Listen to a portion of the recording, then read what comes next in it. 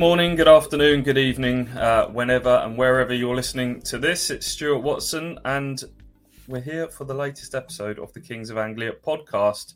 I'm joined by the same duo that were with me at the back end of last week. To my right is Mike Bacon, and just below me is Ross Halls. Gentlemen, we were all at the game on Saturday.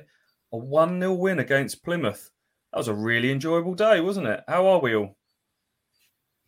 Good. Well, I'm not too bad, thank you very much, Stu. But actually, am I to your right or to your left? I'm a bit confused. I'm sort of, you're to my left. Yes, I'm to your right, aren't I? But you're to my left if you're looking at this on video. But if you're on audio, I suppose it doesn't really matter. I'm very well, thank you, Stu. I cut the grass. Got the grass cut Saturday morning before the big game against Plymouth, which was a delight. And I always like to get the grass cut. Don't know about you guys, but I think that's a very important part of the summer's here type thing. Clocks going forward and all that sort of thing. So yes, I'm very good. And very briefly, thoroughly enjoyed Saturday afternoon. Thoroughly enjoyed it. We'll talk a little bit about it in a minute. But yeah, I thought it was fantastic day. I mean, if you went for the whole, it's like a day. It was a day out for some people, a real full day out. If you got there at 12 o'clock for the Q&A or 12:30, and you still watch the England game at 7 o'clock in the evening, gosh, I mean, there must have been lots of people who did that. What a great day out. Ross, have you cut your grass? I don't have a garden, so I can't do that. Sad times. Oh. Okay. Have you tidied your bedroom? No. Didn't need to. Yes. Didn't need to. Okay, yeah, I did. Yeah. Yeah. Couple of observations on that day out thing, Mike, that you've just mentioned. First one is Alan Brazil. Fair play. He had his sunglasses on. If you'd followed Ray Parler's Twitter account, you'll know that Alan Brazil had been having a few beers, as he's been known to do with Mr. Ray Parler, just a few hours before turning up at Portman Road on Saturday. Had a heavy night, but well versed in that, I think, is Alan. So I didn't get to see the Q&A, but it was him, Walkie, Russell Osman beforehand in that tent at the back of the fan zone. So I'm sure everybody really enjoyed that. Second observation, and you mentioned the England game afterwards. Fantastic to have that big screen in the fan zone, which before the game showed some Mariner memories, which we'll get onto in a minute, and put Kieran McKenna's pre-match video up. And that was a really good little package that was going on there. But that was too loud. It was so loud that it interrupted the post-match press conferences with the managers. We couldn't hear it over the top of the Swiss national anthem that Stephen Schumacher had to stop.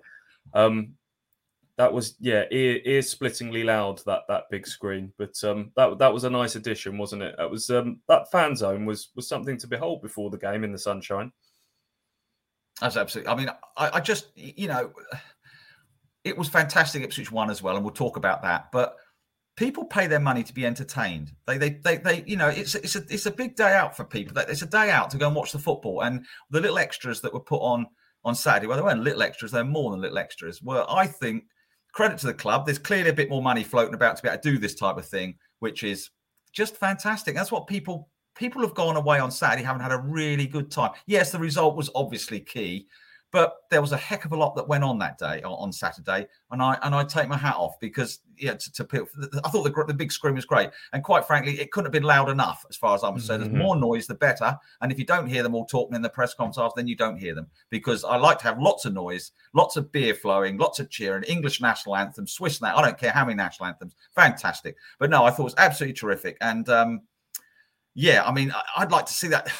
Could you do that type of thing? Darren Bent was there, wasn't he? Darren Bent signed autographs. It turned up a bit late, apparently, so someone told me. I don't know if that's true or not, but anyway, it didn't matter. I think in Darren's defence, I think there was a few problems on the A12 heading north. But there apologies then, Darren. There was a few car issues. But anyway, neither here nor there. When he did get there, there was a queue as almost as long as the hot dog stand outside the Kevin Beattie statue area there. There's a huge queue to see Darren. Great, he was there signing autographs. How lovely is that? So you've got legends like Brazil and Walk and Osman, and then you got more recent top men like Darren Bent there. I mean, just wonderful. Great. Very pleased. And of course, we won, which was even better.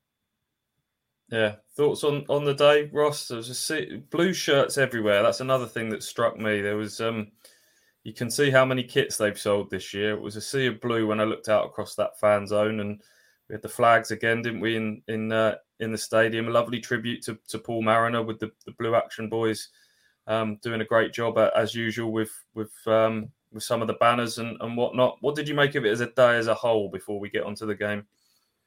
Of course, football makes it better when it's sunshine, early spring sunshine. And yeah, as you said, a lot of people with their blue shirts, it's just town shirts about, not just, young kids, everybody wearing it. And, as the new generation, come to watch, there'll be a few maybe going to their first ever game and to enjoy the atmosphere before the game. I did enjoy myself. It was a very nice day in the sunshine. I had my standard sausage roll and a little cheated cup of tea before the game. Met up with a few people I know, of course, from the KOA Army and just other fans and listeners of the podcast. They always come and say hello.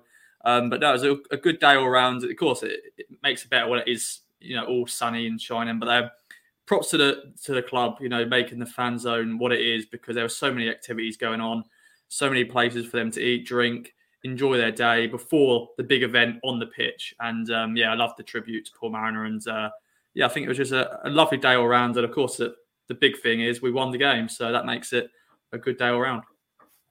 Yeah, let's get onto the game, shall we? A 1-0 win against Plymouth, who, for context, came into this game on a 6-game win streak. They hadn't conceded a single goal in that time. 4th place in the table, Plymouth. And Ipswich were more than deserved 1-0 winners. It was apart from maybe one little nervy moment at the end, that was so comfortable, wasn't it? It should have been put to bed long before those last couple of minutes where the goalkeeper trotted up twice.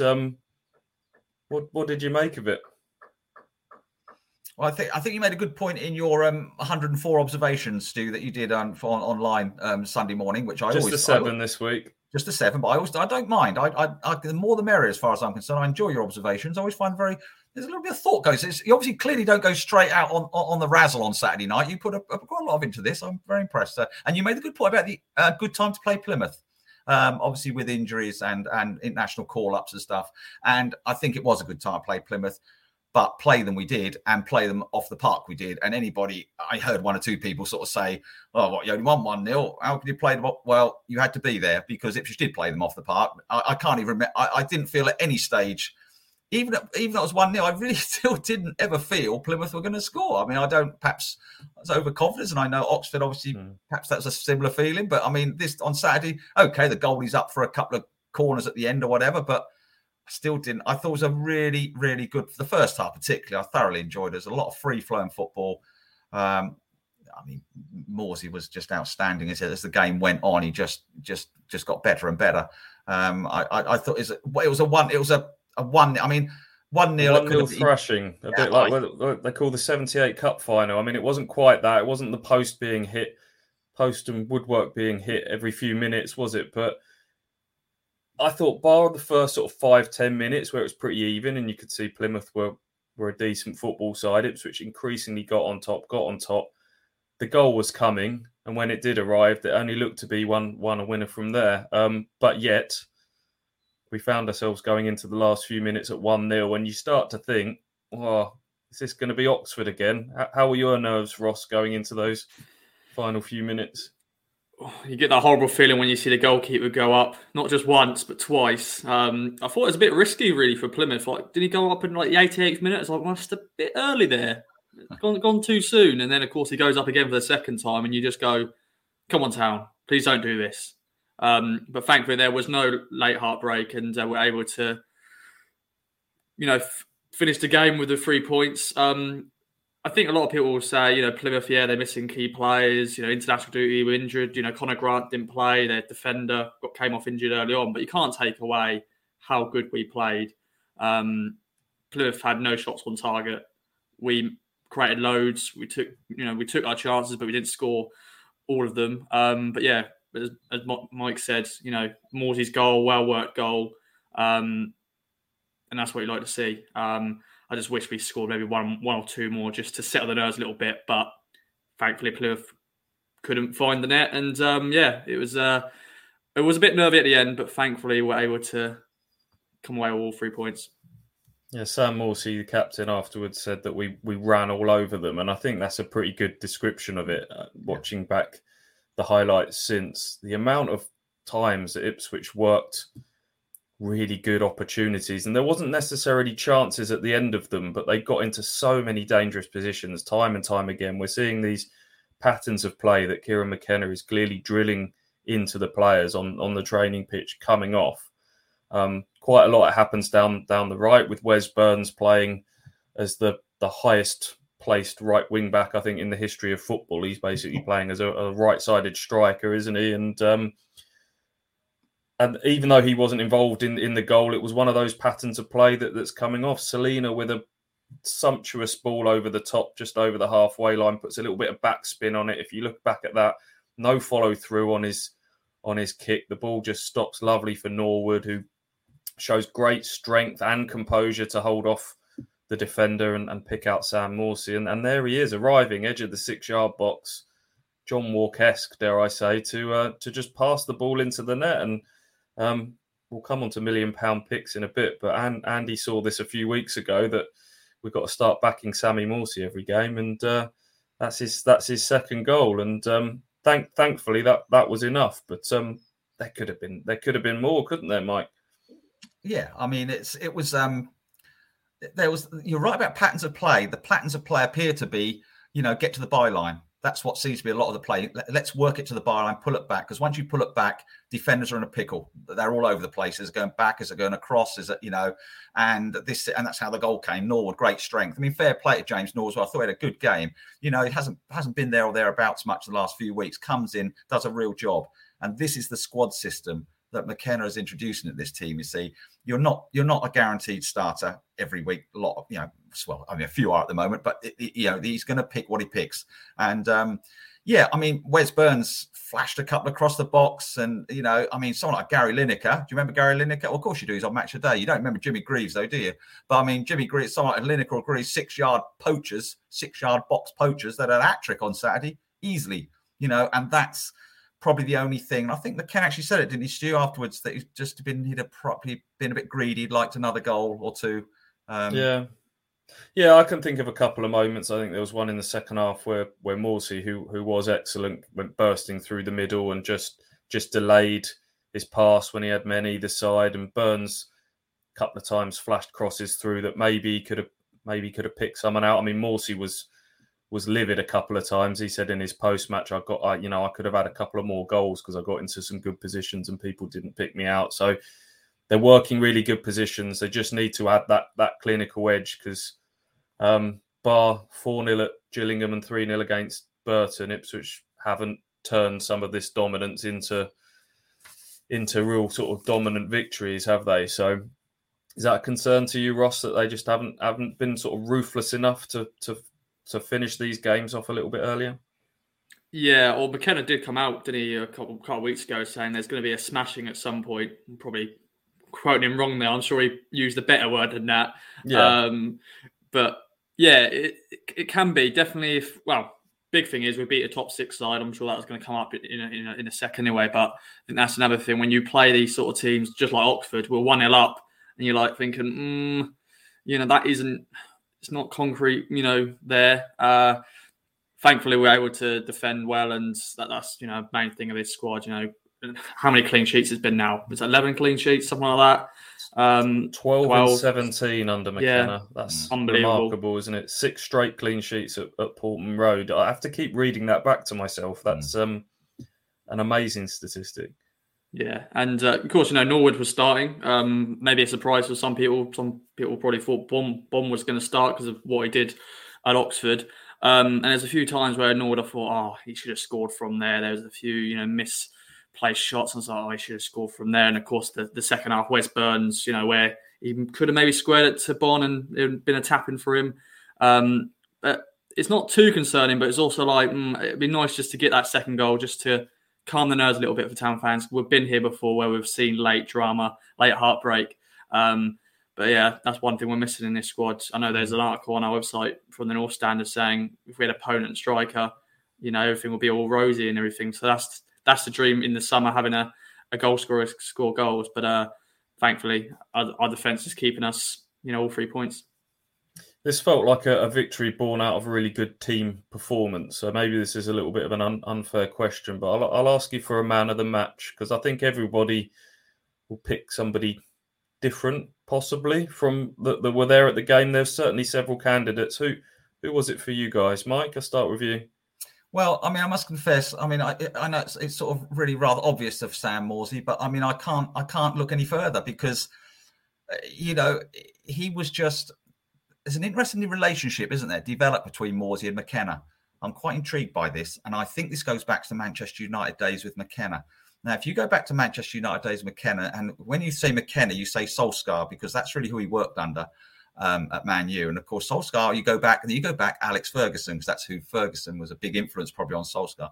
And captains and management, relationships were massive at Manchester United, particularly Roy Keane and Alex Ferguson. I mean, that was a very strong, I know that fell out in the end, but when United were very, very successful, Ferguson relied on Keane basically to keep things in order.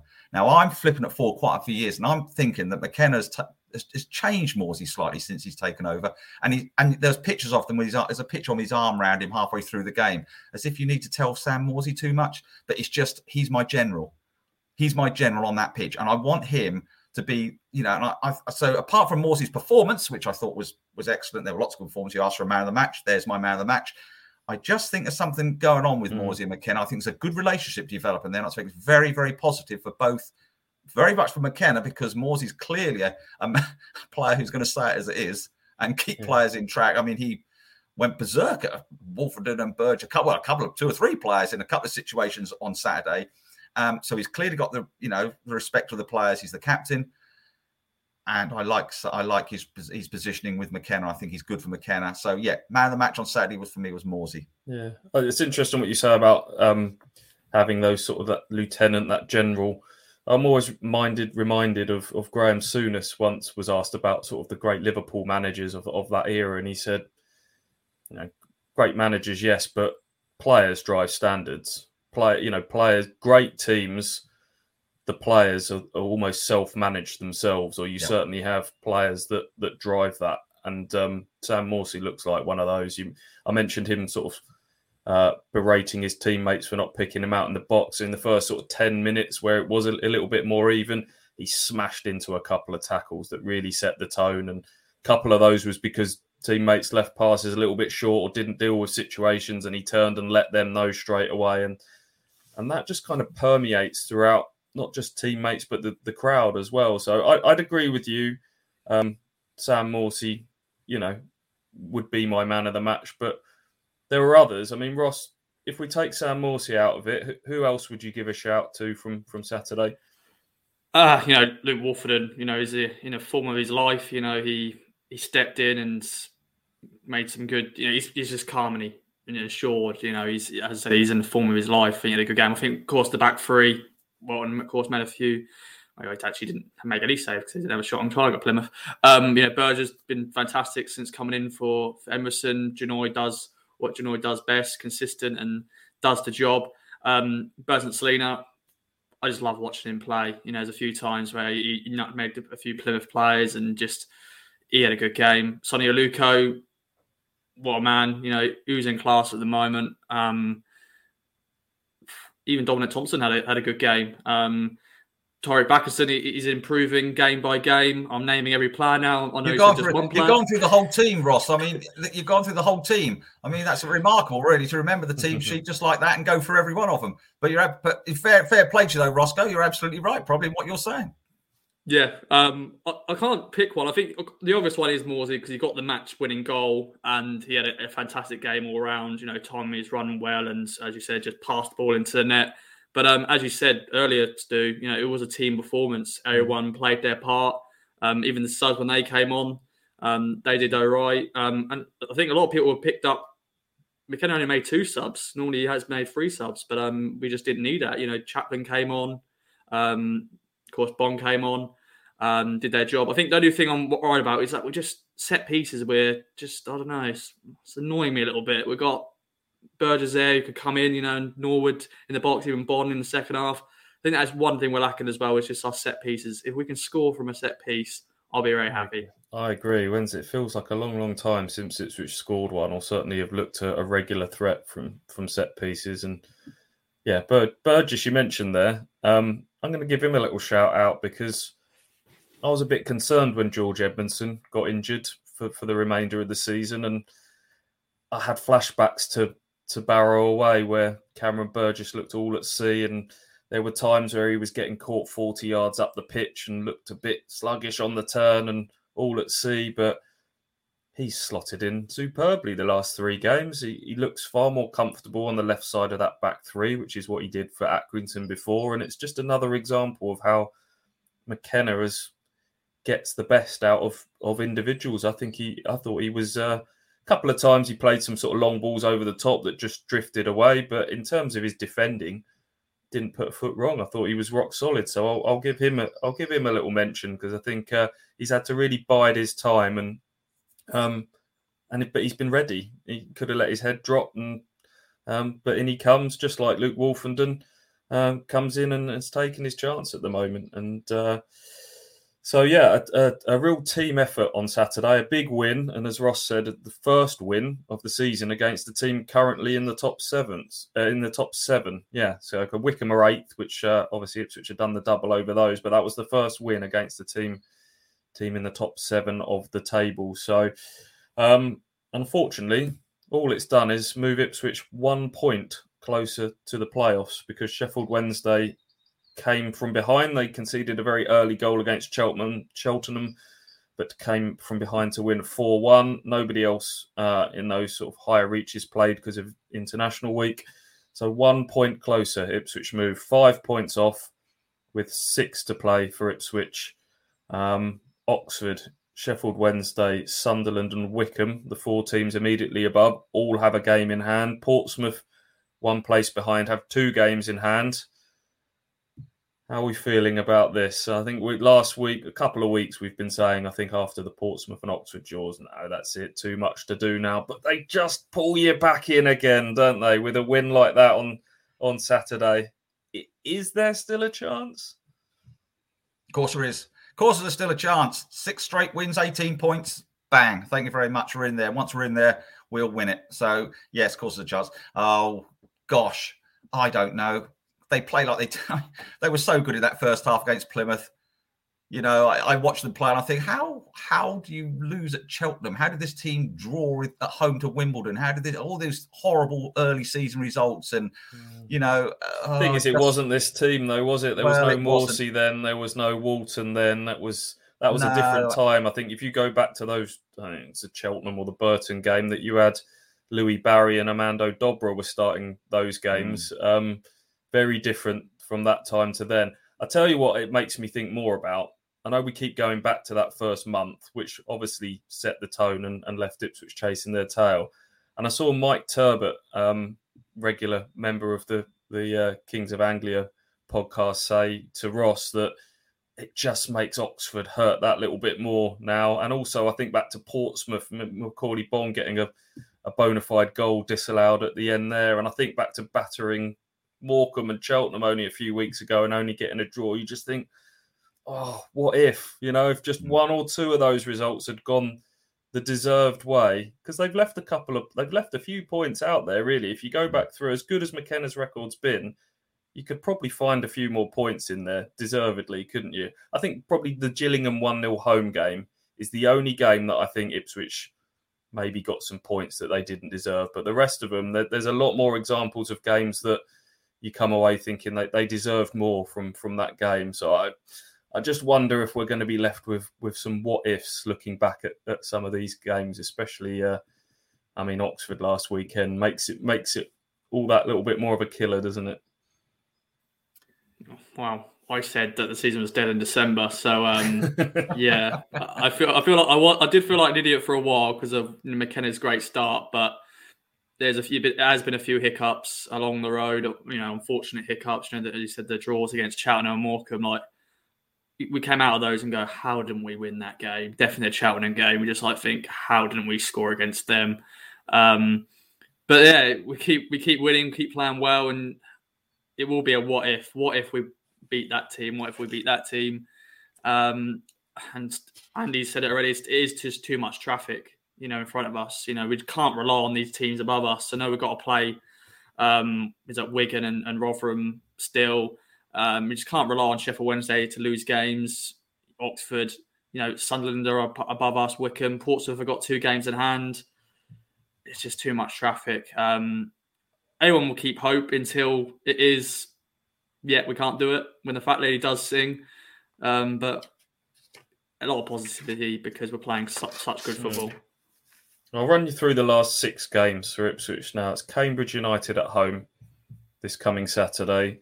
Shrewsbury away the following weekend. Shrewsbury have gone 3 straight wins, including a 3-0 win at Rotherham recently, by the way. Then it's Rotherham away, which looked like a really daunting task, but they're stuttering a little bit. 1 win in 5. That's on the Saturday of the Easter weekend. Then it's Wigan at home. That game got moved to the Tuesday night after Easter. Thank you, Sky. Crewe away, Saturday the 23rd. They're bottom. And then a home game against Charlton to finish. So I'll refer back to Sports Club Stats, who we've used quite a lot. And we use quite a lot. They give you these little percentage chances, which I think give a decent indicator. They simulate the games hundreds of thousands of times over. So 6 wins out of 6 gives Ipswich a 94% chance of finishing in the top 6. So you're right, 6 wins and Ipswich are virtually guaranteed to be in there, I would say. But then it starts to drop. 5 wins, 1 draw and a single defeat is 63%. 5 wins, 0 draws and 1 defeat drops to 40%. Then if we get to 4 wins and 2 draws, 21%. 4 win, 1 draw, 1 defeat goes right down to 9%. And then anything less than that it's not worth talking about. So that shows you the margin of error. It needs to be 5 wins minimum, probably 6. It's a near perfect finish required. But having read those 6 games out to you and knowing how Ipswich are playing, can you convince yourself that there's 5 to 6 wins in there? Mike, you said earlier that, yes. Do you genuinely believe that? Is that how positive you're feeling at the moment? The one thing Ipswich got in their favour is they're starting to hit some really good form and they're playing very well. And if they continue to play the way they played, particularly first half against Plymouth and against Oxford, they will pick up wins. They might not win teams 3 or 4-0, but they're going to pick up 1-0 wins. Are they going to pick up 6 wins? As much as I am always the man with the optimistic head on, but obviously I think that's being rather over-optimistic perhaps. I can see them picking up 3 or 4 wins. But as you said, that's going down to 10 or 12%. That's probably the problem. I have a horrible feeling we're just going to finish shy, which is a shame. But the way the team are playing, the only thing that slightly concerns me is, are we going to win some of these away games? Like Shrewsbury is the classic one. Shrewsbury is a classic banana skin. If you could beat Cambridge on Saturday, you'll go to Shrewsbury and draw, and you literally can't afford that. So, I hate saying it, but yes, I do still think we're going to finish up short, which is such a shame. But I can see us getting to 3 or 4 more wins, but that won't be the big thing for me is if there was a striker that was getting into something resembling a bit of red hot form, then you can start to believe, but just haven't been able to get that finishing touch. And I think in some ways fine-tuning that top end of the pitch is it easier than sorting out the other end? I'd rather have that solid base, all of these clean sheets. How often do we talk about sort of goals and strikers win matches, but defences win titles? And that's what gives me the greatest kind of optimism for next year. It pains me to talk about next year because it's always next year, isn't it? And now we're going to be going into year 4 of League One football. And we've been here before where we've convinced ourselves that next year is, I think the club have used our time as their promo for the season tickets. But it does feel like there's substance this time, doesn't there? With the ownership, with the manager. And you can see it just with going right back to the start of this podcast. the attendances, 23 plus thousand. I think 9 games in a row where we've had 20 plus thousand crowds. You can't fool people. No amount of what we say, what everyone else says, or whatever. People come, they watch it with their own eyes. They don't like it, they fade away, and that's what had been happening, drip, drip, drip, over a number of years. It felt we talked to each other in that press room. We were gazing out across that fan zone, and that sort of death by 1,000 cuts end of championship era with crowds of 16,000, where the games just all blended into one, and it just felt like those that were coming out of a sense of duty. It was almost becoming a bit of a chore, and that's backed up anecdotally by speaking to so many fans, and people are coming with a sense of anticipation and excitement and what we're going to see today, and that's great, isn't it? It is indeed, because I know there's a few fans who are coming again for the first time after many years of not going because they were sick and tired of the football, not enjoying themselves being an Ipswich Town fan. But now they're just loving it. They're just loving the football. They're loving the day, the atmosphere, and they're entertained. I think, as Mike said earlier, you just want to be entertained when you come to football. The add-on stuff in the fan zone, and just you go and meet up with friends, have a few beers, have a burger, pre-match pie, whatever. You come and sit down, watch the game, and enjoy it, and that's what we're getting. Unfortunately, we are going to be talking about next season because it is next season. Sorry to say, folks. Hopefully, I'm wrong, but it's too much to do. But just so much positivity. I'm sure we're going to get crowds are going to be. It's going to be amazing next year. That stadium is going to be full every week, and it's an exciting time to support Ipswich Town Football Club. Yeah, season tickets were announced on Friday, late Friday afternoon before the Plymouth game. Prices for which have been frozen, which I think is more than fair in the current climate of prices rising for everything, where gas and fuel and electricity is all rocketing. A frozen ticket price, I think, is a really good offer from Ipswich Town, especially the money they're sort of ploughing into it at the moment to improve things. I'm told that the current season ticket numbers, including the half-season tickets sold, is about 13,800. So they can really add on top of that, can't they? And if you get that higher, we could be talking about sort of close to properly packing out Portman Road with its capacity of close to 30,000 next season. They should sell like hotcakes, shouldn't they, Mike? In given everything we're discussing. Yeah, they should do. There's no, people like entertainment and people like success will follow success. And I think Ipswich Town will, whatever happens next season, will have a successful season. It'd be lovely if they're in the Championship. That'd be fun.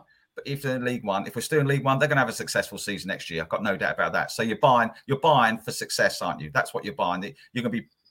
There's a great opportunity to sell a lot of season tickets, keep them frozen. I mean, you look at the petrol prices, Stu. Have you seen the price of petrol? I've taken photographs of my garage up the road. Has the price come down? Well, it has come down a little bit. I went down into Ipswich and took a few more photographs. They're not coming down, are they, Ross? Oh, well, you don't drive, do you? So it don't matter, you. But I mean, you just take it. It's ridiculous. But no, season tickets, they're going to go really well. I'll be absolutely stunned if they don't. I mean, like you say, if you were there, there was 20 or plus thousand there, 22,000 plus on Saturday. I mean, I know there's a good contingent from Plymouth, but most are obviously 20 plus thousand Ipswich fans must have enjoyed themselves on Saturday. Want a bit more of that every week next season. They'll go well. I was thinking about Pester Pal.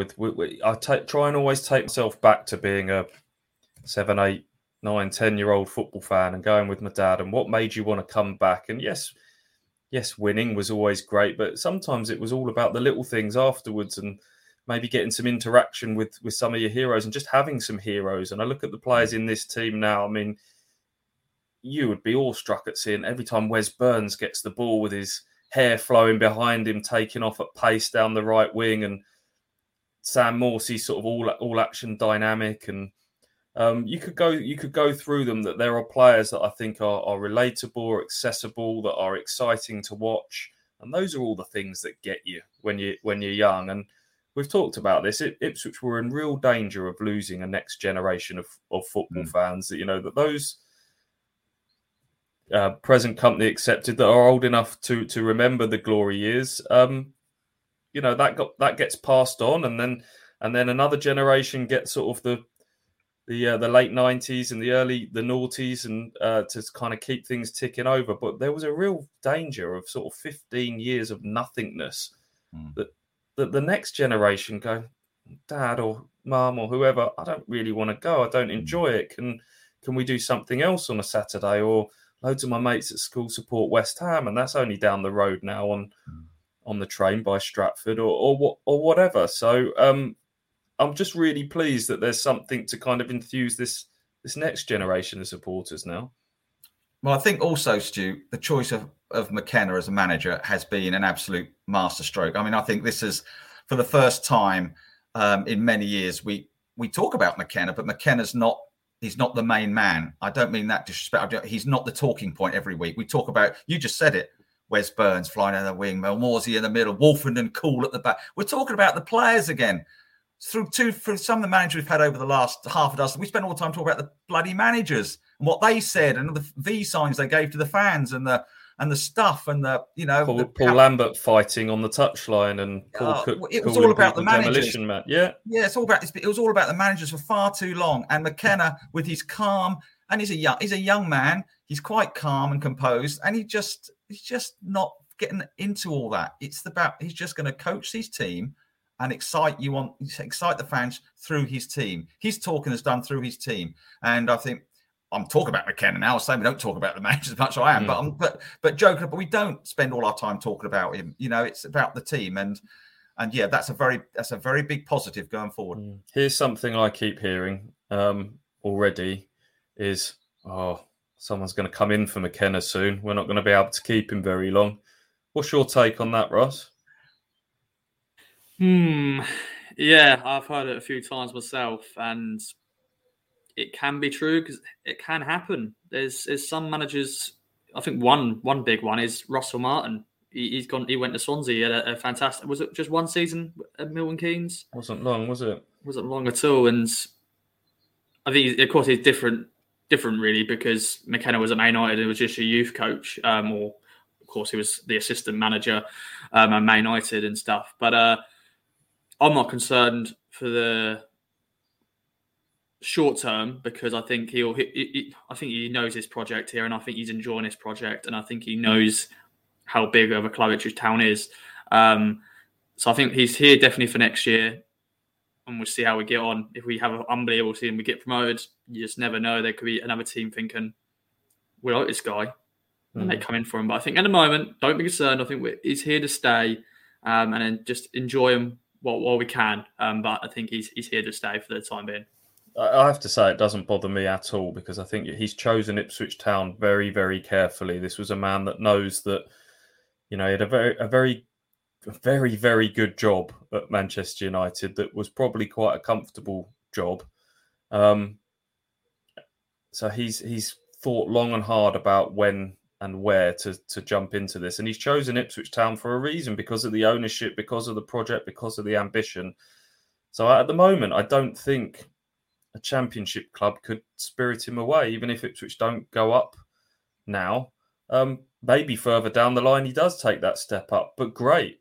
I'm all for that, because when's the last time an Ipswich Town manager has gone on to bigger and better things? If he goes on, it will be because he's got them promoted. He's got them as a really competitive championship club again, and he's done his job, and he's left them in a better place, and he's moved on. And there's not many Ipswich Town managers that have, how many of them have gone back into work, full stop, let alone gone on to bigger and better things. So that doesn't bother me. Does it worry you at all, Mike? No, not at the moment, not in the slightest. He looks, McKenna looks like he's got his head screwed on. He talks like someone who knows his thing. He doesn't get over carried away. He's quite sensible. He's got a very level head. He knows this is a good job for him at Ipswich Town Football Club, a very good job. He really can only succeed if he gets it right. He can really only be a winner, and he's got a lot to learn. He'll know he's got a lot to learn. I bet he's got really good advice from people as well. I bet he still speaks to Solskjaer. He'll still speak to Michael Carrick. He'll still speak to a lot of people who say, just do your time, Kieran. How old is he? 35, 36? I can't remember. 35, yeah. 35. I mean, there's just so long ahead of his career. And this is a great opportunity to bed yourself in. We've had a streamload we've had plenty of good managers here back in the past who've used not used Ipswich Town, but Ipswich Town has helped make them. And Kieran's got a great chance for Ipswich Town to help make him over a period of time, not just over a quick one season wonder. That's not gonna make him.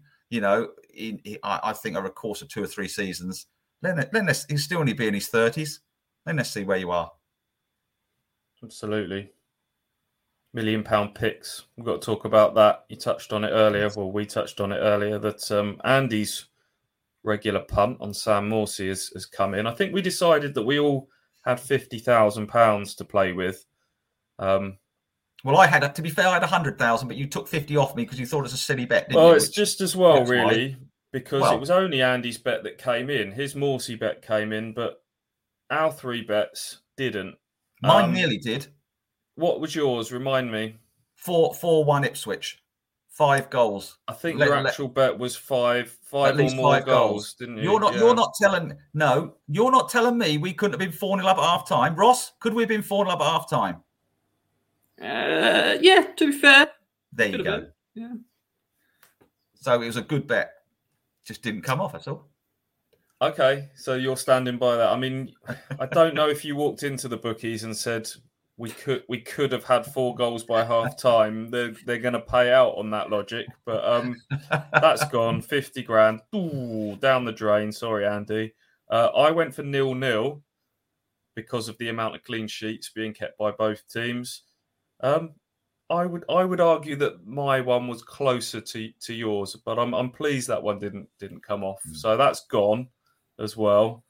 And I think, Ross, did you go for just Macaulay Bonne anytime? I went 1. Yeah, I went 1-0. That was my score, and he was going to score the goal, but he didn't start, did he? So no. I think I know he came on, but does that void it a little bit? Because again, I'm not sure this conversation's going to fly in the bookmakers. No. He didn't start, but he did come on. Does that void it a little bit? No. Give me your money. You're not having it back.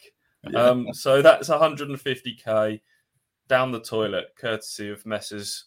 Watson, Bacon, and Hall. Sorry, Andy, I've got no idea how much the Morsey one pays out and where that leaves it. I'll text you and I'll find out, and maybe we can waste a little bit more of his money on fictional money on Thursday. We probably were up though, because I bet Morsey's odds? That could have been 3 or 4 to 1.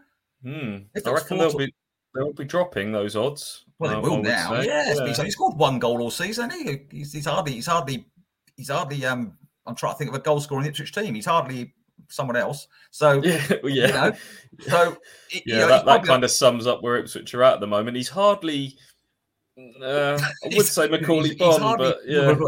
But anyway, so he's 3. So I bet he's at least 3 to 1 to score. So that'd have been we'd have got all our money back just on him doing that. So I don't think we've lost any. In fact, I think if Andy's not about at the end of the week, we should spend far more of his money, because I think. Okay. Well, he's off all week. He's away. Of course he is. Of course he's off all week. He's off all week. He's on some holiday somewhere, isn't he? I expect he's probably taken his £1 million picks and spending it on women and wine and song and everything else while we sit here.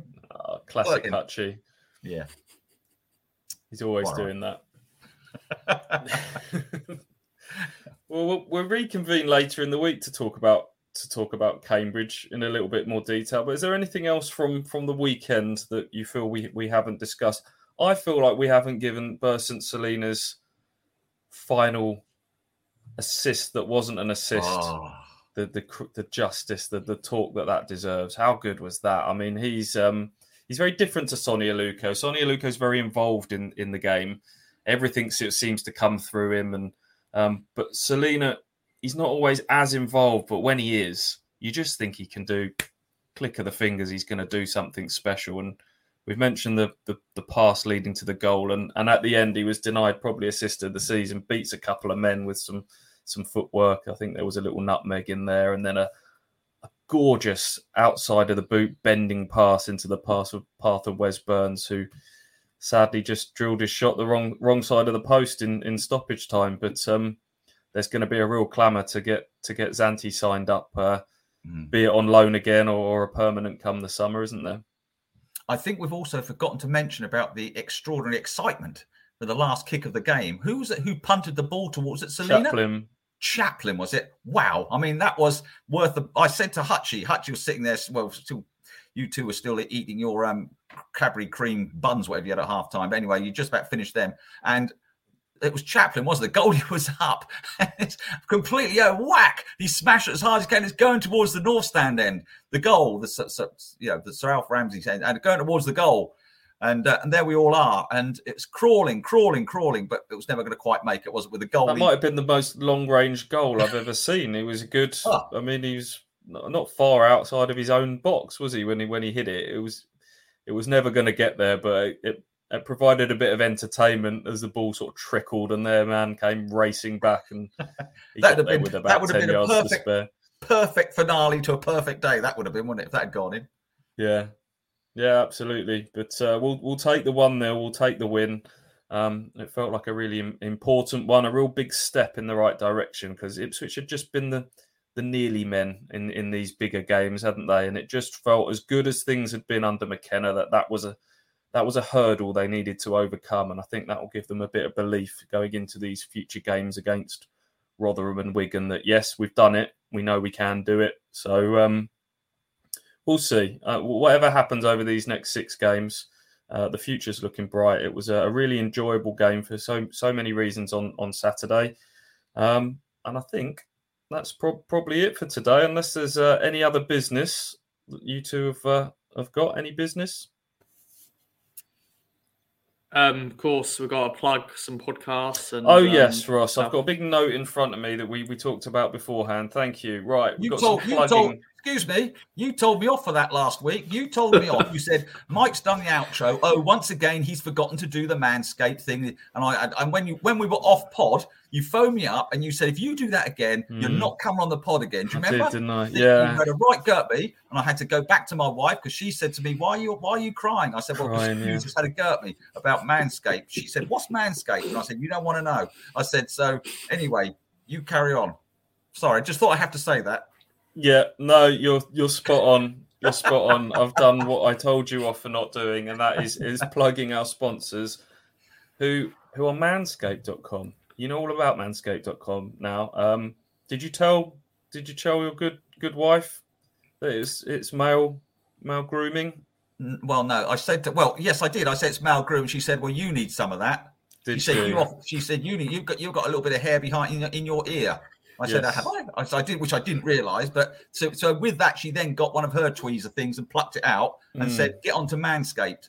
So I've got to go and get something now. Well, my 6-year-old daughter just suddenly, out of nowhere, told me, Daddy, you've got hairs up your nose over the weekend. So I think I think they're called the Weed Whacker, aren't they? We decided that's the nose trimmer. So I think I might have to invest in one of those. And if I do, I will be using KOA at checkout to get myself a cool 20% off. So get yourself there. That's one of my better plugs, wasn't it, for Manscaped? I normally just say, go on there, do that. So manscaped.com, tick. Right, I'm going to write that little tick next to that. Next on my list is Ipswich Town Women. Ross, you are our Ipswich Town women's expert. It was a double header against Plymouth this weekend, wasn't it? The men did the business, did the women. They did, with an extra goal to boot, 2-0 win. Goals from Eva Hubbard and Eloise King to get all 3 points and cement ourselves still top of the league table. Southampton won on the weekend, so boo. But no, it was another good day all round.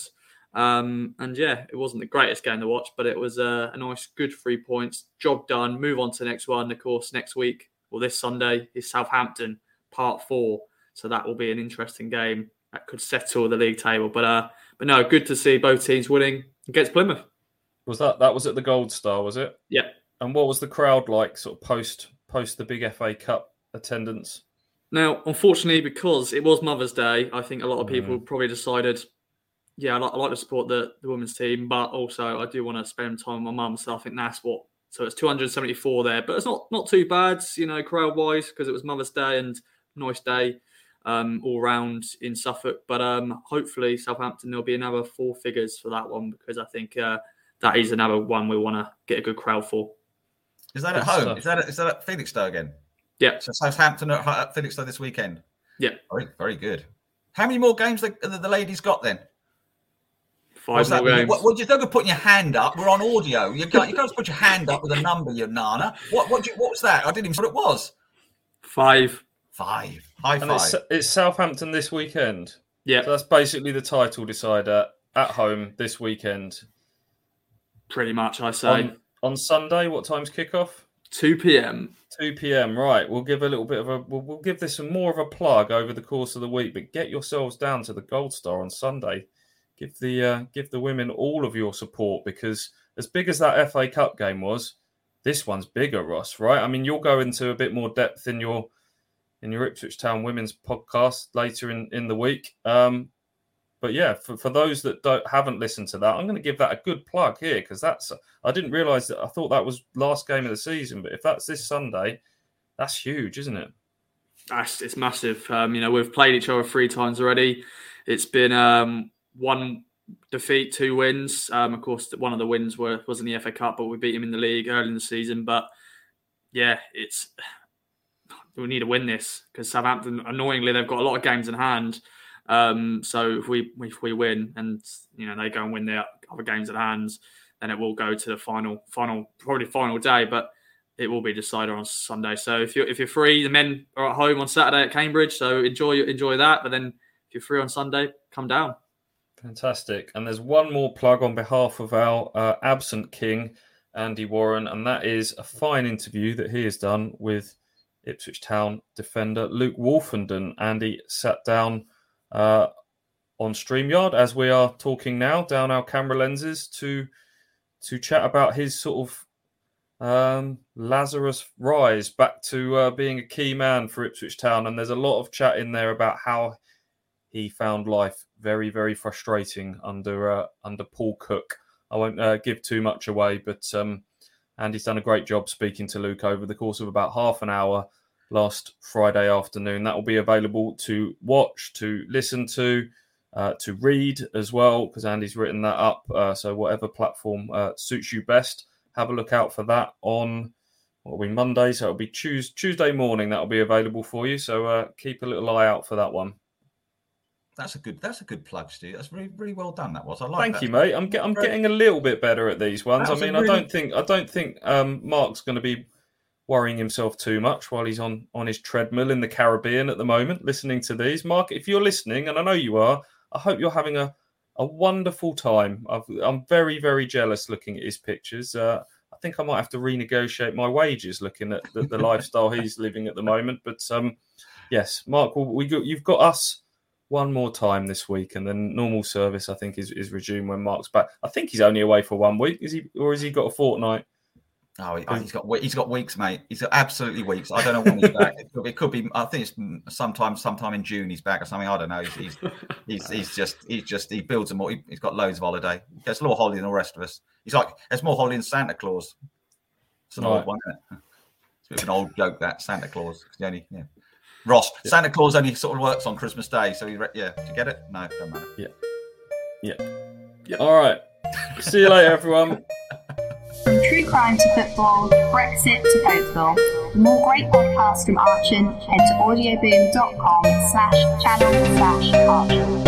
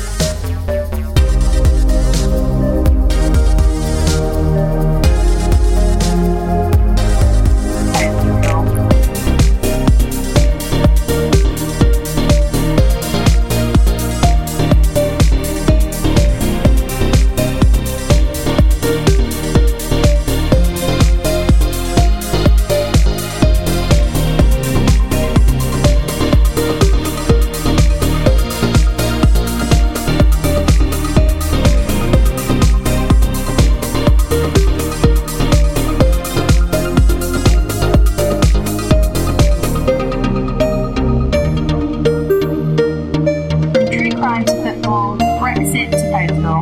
For more great podcasts from Archon, head to audioboom.com/channel/Archon.